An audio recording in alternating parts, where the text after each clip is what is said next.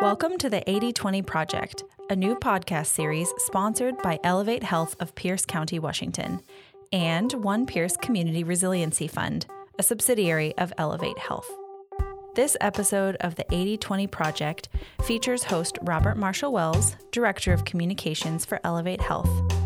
Today's conversation focuses on Pierce County's efforts to provide affordable housing to area residents. Robert's guest is Brian Schmid, Affordable Housing Supervisor for Pierce County. Now, here's our host, Robert Marshall Wells.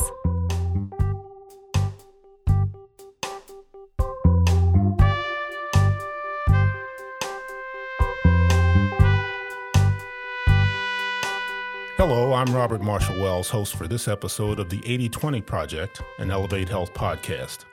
Our guest today is Brian Schmid, Affordable Housing Supervisor for Pierce County, Washington.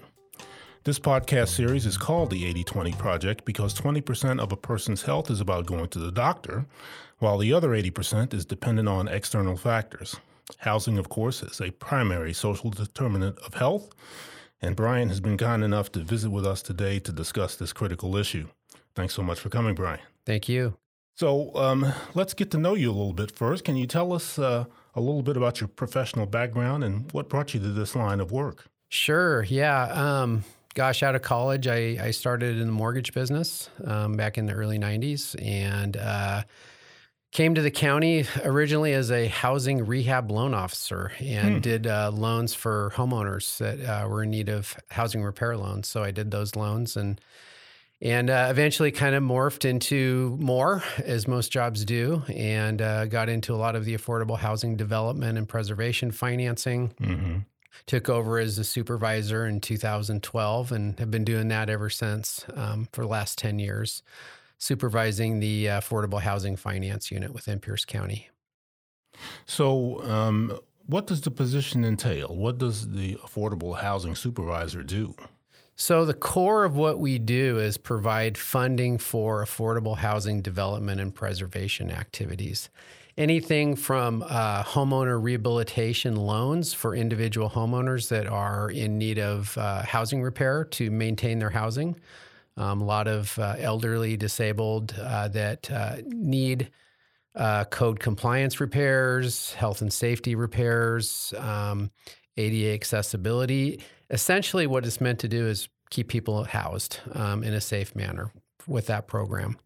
We also do homebuyer programs. So we provide financing for agencies like Habitat for Humanity that do development of affordable home ownership for lower income homebuyers. And again, all of the programs that we do are targeted at households that are at or below 80% of area median income, which is the HUD definition of low income. Okay. So we do homebuyer programs. We also provide funding for the development and preservation of affordable rental housing. And that is typically nonprofit organizations that construct, multifamily projects that are rented to lower income households at affordable rents, far below market. And that allows them to be able to have safe and secure housing at an affordable rent level. So that's at the core of what we do. Right. Some of the other programs that we administer, we do have a mortgage assistance program that I oversee. Mm-hmm. That kind of complements our rental assistance program, which is done in another division. But it's everything around the funding of affordable housing and the preservation of affordable housing. Gotcha. So what is the current level or need or demand for affordable housing in Pierce County right now? It's a great question, and the short answer is the demand is high. Mm-hmm. Pierce County Council last year contracted with a consultant, Burt Consulting, to do a housing action strategy. And as part of that housing action strategy, there was a needs assessment that was done. About 1/3 of Pierce County residents, based on the most recent data, are cost burden, meaning they pay over 30% of their income for housing expenses. That's a lot of folks and a lot of households. Yeah. My sense is that number is even higher because the HUD data tends to lag a little bit. So my guess is that data is is a little outdated, and it's probably a higher amount given the increase in rents and house prices that we've seen in the last couple of years. So a lot of good data was provided in that needs assessment. Really, and maybe I'm skipping ahead to some future questions here, but the county's been underproducing housing for the last several years after the Great Recession. So that's led to quite a large demand in affordable housing and housing in general, really at all income levels, but in particular for lower income households. So we need to develop a lot of affordable housing for folks, especially in the lower income levels, to keep up with demand. The demand is high. Let's pick at a couple of things that you mentioned there. One, the 30% level that you talked about. If someone is spending more than 30% of their income on housing, then that tends to make things a little insecure, does it not? Could you speak to that? Yeah, absolutely. So get a little HUD-ese here and some federal definitions, but if a household's paying over 30% of their income for housing expenses, they're considered cost burden under the federal definition. Over 50%, paying over 50% of their gross income for housing expenses is considered severely cost burden. And that's when you're really getting into housing insecurity, when you're paying over 50% of your gross income for housing expenses.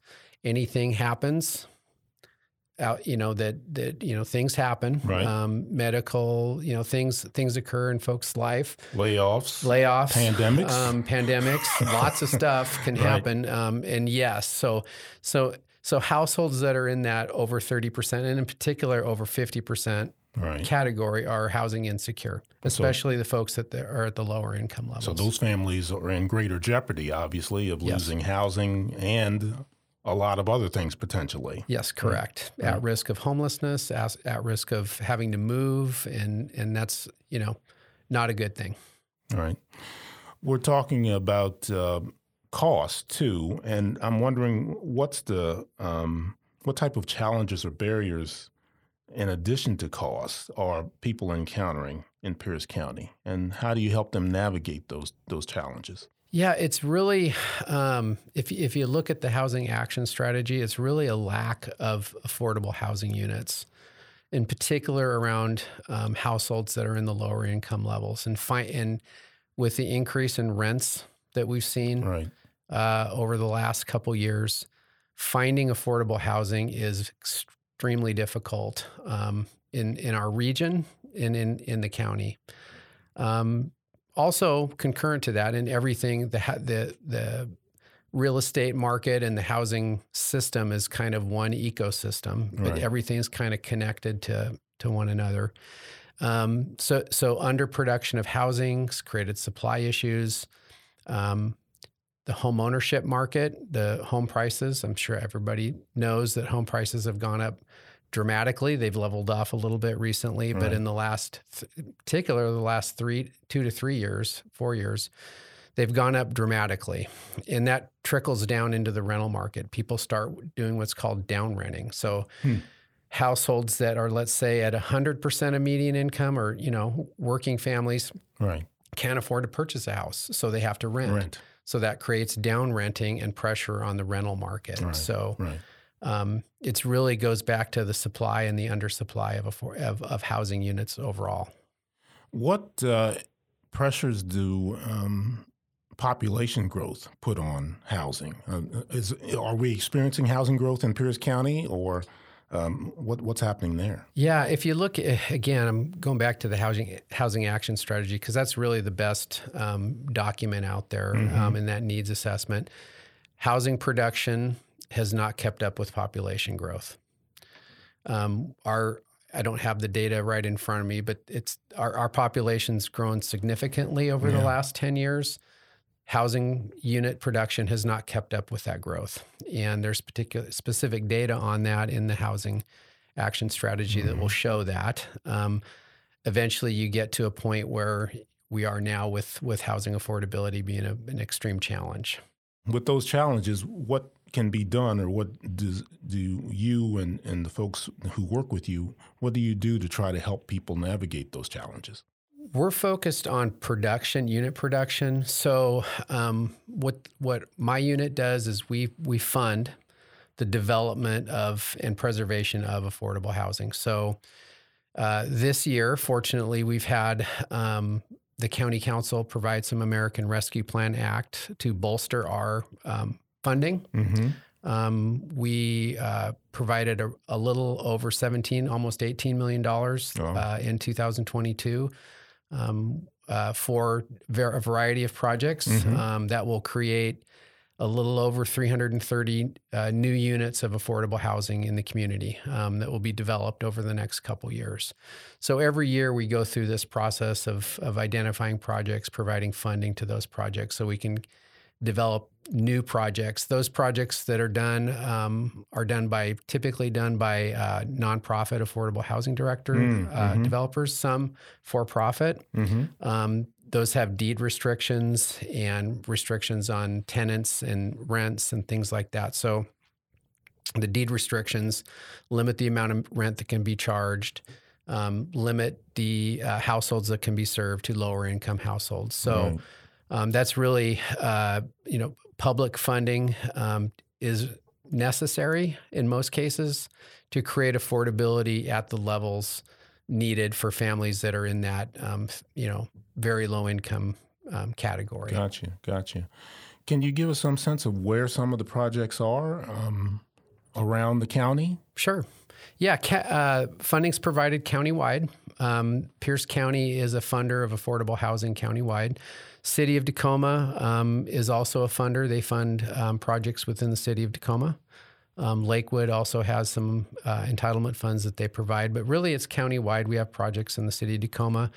An example I can provide is Horizon Housing Alliance is getting ready to open up a project on Hilltop that's going to provide 57 units of permanent supportive housing for homeless families. The YWCA they recently opened a project in the Stadium District across from their women's shelter. That's 60 units, I believe, maybe 55. Again, that's all affordable housing for families that are below 50% of median or very low income. So other projects are being developed outside within unincorporated Pierce County. Habitat for Humanity. Pivoting a little bit from rental, they have a few projects that they're working on outside the city.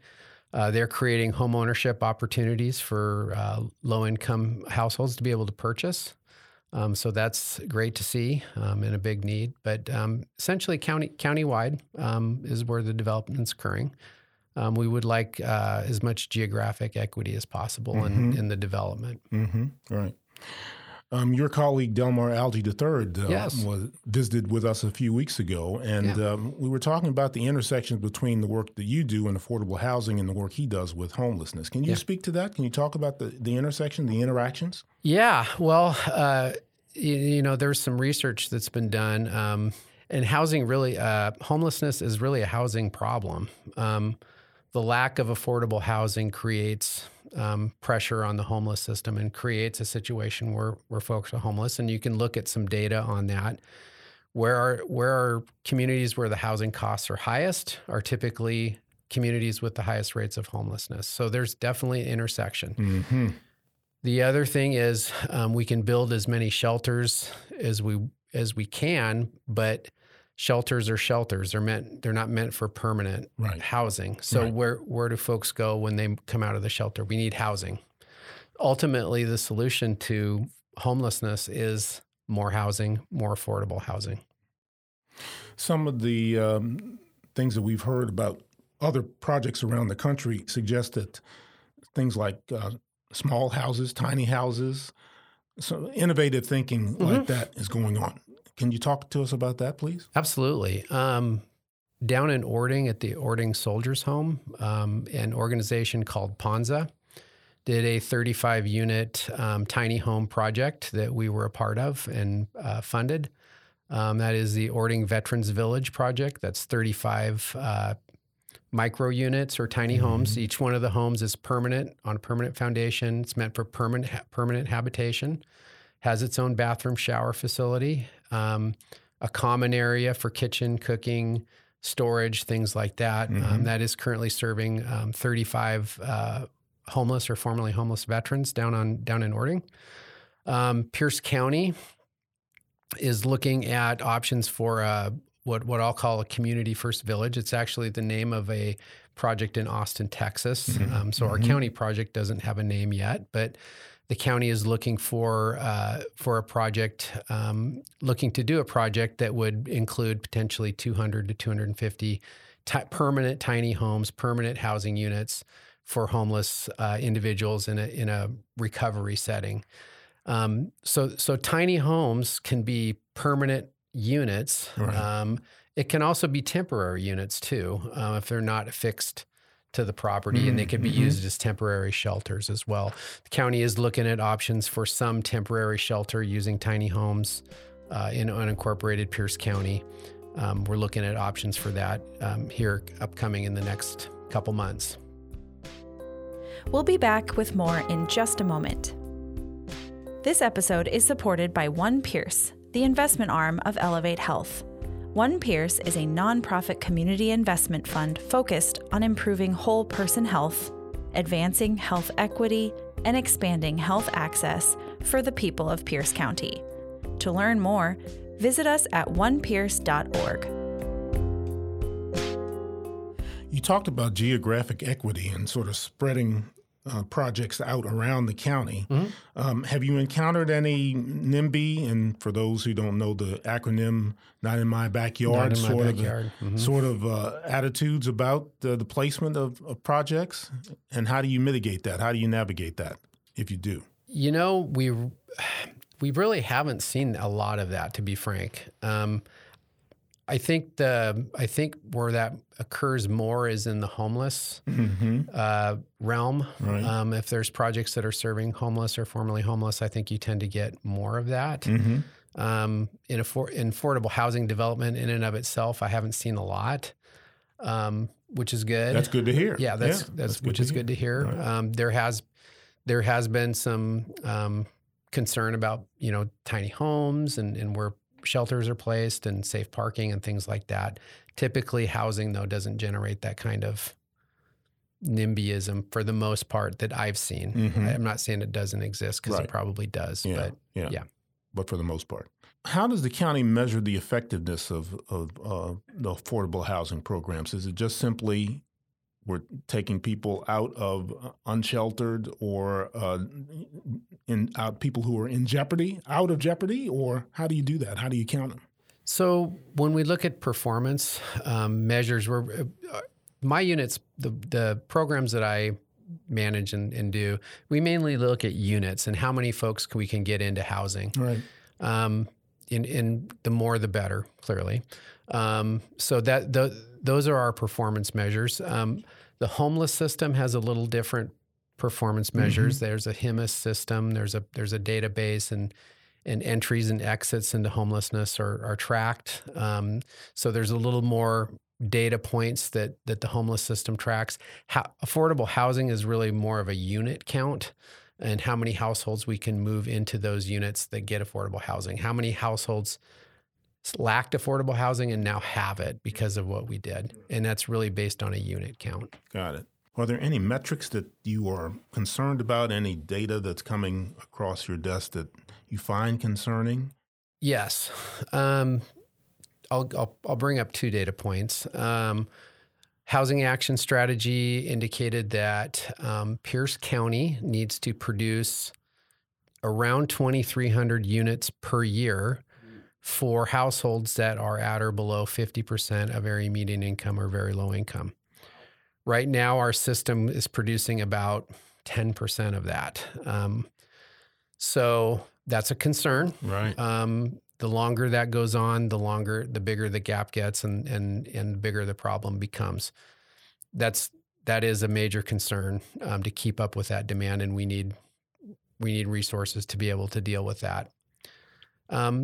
Second concern is the lack of home ownership opportunities or home purchasing opportunities that are out there.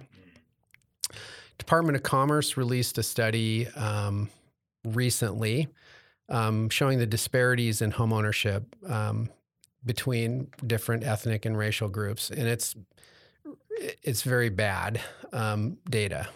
So Black homeownership rates are far behind white homeownership rates, and how do we fix that? It's a daunting challenge because of the numbers. I think we need to create in Pierce County around 23 homeownership opportunities for Black households in order to bridge that gap. That's a lot, and especially when we're talking about the home prices. So those are really two daunting pieces of data that we have in front of us, and two big problems to solve that we just, at present, don't have the resources financially. We may have the will. We just need the resources. Right. Yes. There's very few things that can't be solved without money. Correct. Is this from your perspective, is it a federal problem? Is it a state problem? Is it a local problem? Is it all of the above? I would say all of the above. All of the above. All of the above, yeah.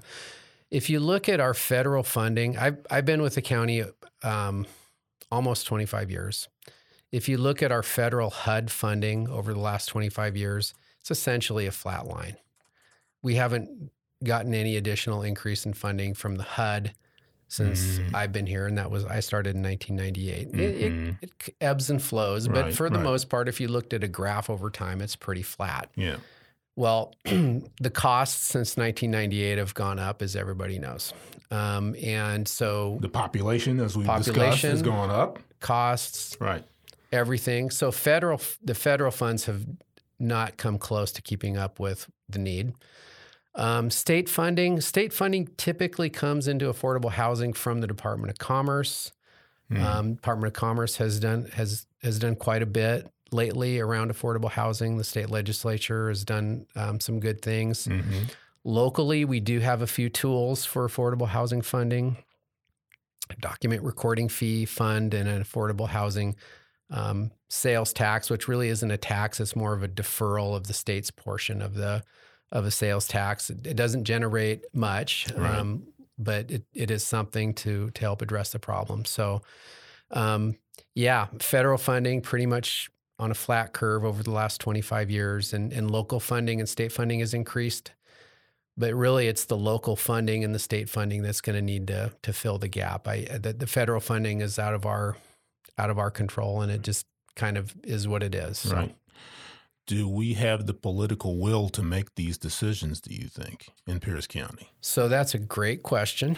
I'm going to keep going back to this housing action strategy. So the housing action strategy was submitted to the Pierce County Council. They are looking at some legislation around the housing action strategy first of all, to adopt the housing action strategy. And then there are some recommendations in that strategy that have to do with funding. Some recommendations that have to do with things like using public property for affordable housing. Does the county, do cities, towns have surplus properties or underutilized properties that could be used for development of affordable housing? We need to look at that, and we need the infrastructure and the capacity in place to be able to do that. Are there any codes or incentives that we can provide for private developers to develop affordable housing? What about other incentives to increase middle income housing and increase unit production? So all of that, there's quite a few recommendations at the county council. Would encourage folks, if they're interested, to talk to their council member and take a look at that. It's kind of up to the public to decide how we want to approach this issue, and the public through their elected officials. And so the information is available at the county council, on the county side anyway. So would encourage folks to, contact and get involved. Okay. This is an obvious question, but I have to ask it, with respect to shelter and it being a social determinant of health, a major social determinant of health. What impact have you seen it have on families in our community, or the lack of affordable housing? What's the ultimate impact of that? Yeah, the lack of safe and affordable housing. I mean, shelter is really the key to everything, pretty much, I believe anyway. When you don't have affordable housing or you're housing insecure, you have to move a lot potentially. Kids that are in school have to move schools. That's not a good, leads to not good outcomes in education, moving around. I've seen a lot of folks that are living in substandard housing conditions that are forced to move because of those conditions. Some folks that have disabilities aren't able to get those modifications that they need to stay in the housing. So that puts pressure on other things that happen. And just generally folks living in some really unsafe conditions because they just don't have the funds to do the repairs. Some folks that have leaking roofs and mold and things that make them sick in their house, frankly. Being cold in the winter and other things is not good for one's health, living in those conditions. So, yeah, I've seen quite a bit of that. It's an issue that permeates everything else related to our lives. Yes. You mentioned if people are interested, those who are listening to this podcast can get in touch with their county council member. What other call to action would you issue to those who are listening? What can we do individually or collectively to make a difference? Yeah, that is a great question. My sense is get involved, understand the issue about housing affordability, look at some of the reports and data that's out there. On an individual level, there are things that you can do. The county is looking at some accessory dwelling unit provisions where folks can maybe build a unit on their own property that could be used for rental housing to support some additional housing units. That's really, the biggest thing I can say is to understand and get involved and support the best you can affordable housing within the community. Because even though somebody may be housed, I may have affordable housing, but if others don't, that doesn't do our community any good. And so that doesn't mean that everybody has affordable housing just because I have it. I think everybody should get involved, and it should be a priority for everybody because we can't be better as a community without affordable housing for our citizens. Well said. Well said. So would you leave us with any final thought, or the question I tend to ask at the end is, what gives you hope? What gives me hope is things like we're doing today, getting the word out to the public. I think the focus on affordable housing has been increased. The profile has been increased. I think that's good. Mm-hmm. I think that general awareness is general good. Awareness is good. Absolutely. Our elected leadership awareness is increasing. I think there's definitely discussions going on with our elected officials, and it's a priority for the county's elected officials to address this issue. I know all of them are interested in solving it. There's different ideas about how to do it, but they're all elected officials in Pierce County that I've interacted are definitely interested in this issue. The county has formed a coalition of cities and towns and county and the Puyallup tribe of Indians, and did an interlocal agreement to collectively work on this issue. So I think that's an encouraging thing. I think there's 13 cities and towns, the tribe and the county. So there's 15 jurisdictions that are all interested in addressing this issue in any way they can. And that's 95 to 97% of the population of Pierce County's governments are interested in working on this issue. So that gives me hope. That gives me hope that that we can make some progress on this issue. Well, we thank you very much for stopping by to see us today. As other developments come up and some of the projects that you talked about begin to take off, we'd love to have you back to talk about them and be happy to. Tell us how things are going. Be happy to. Thank you. Appreciate it. All right. Thanks. Thank you. Brian Schmid, thanks so much for being with us. For more information about the Pierce County Affordable Housing Program, please visit their website at piercecountywa.gov, then enter the search term affordable housing. If you've enjoyed this episode, please support the work of Elevate Health by sharing this podcast with your friends and colleagues and by leaving a rating and review. Please also like, subscribe, or follow Elevate Health Podcast wherever you are listening so that you will never miss an episode. Again, Brian, thanks so much. Thank you. This episode of Elevate Health Podcast was produced by Robert Marshall Wells, Joshua Wiersma, and Kelsey Horn. Original music was composed by Riley Egge. The episode was engineered and edited by Joshua Wiersma. Please like, subscribe, or follow Elevate Health Podcasts wherever you are listening so that you will never miss an episode.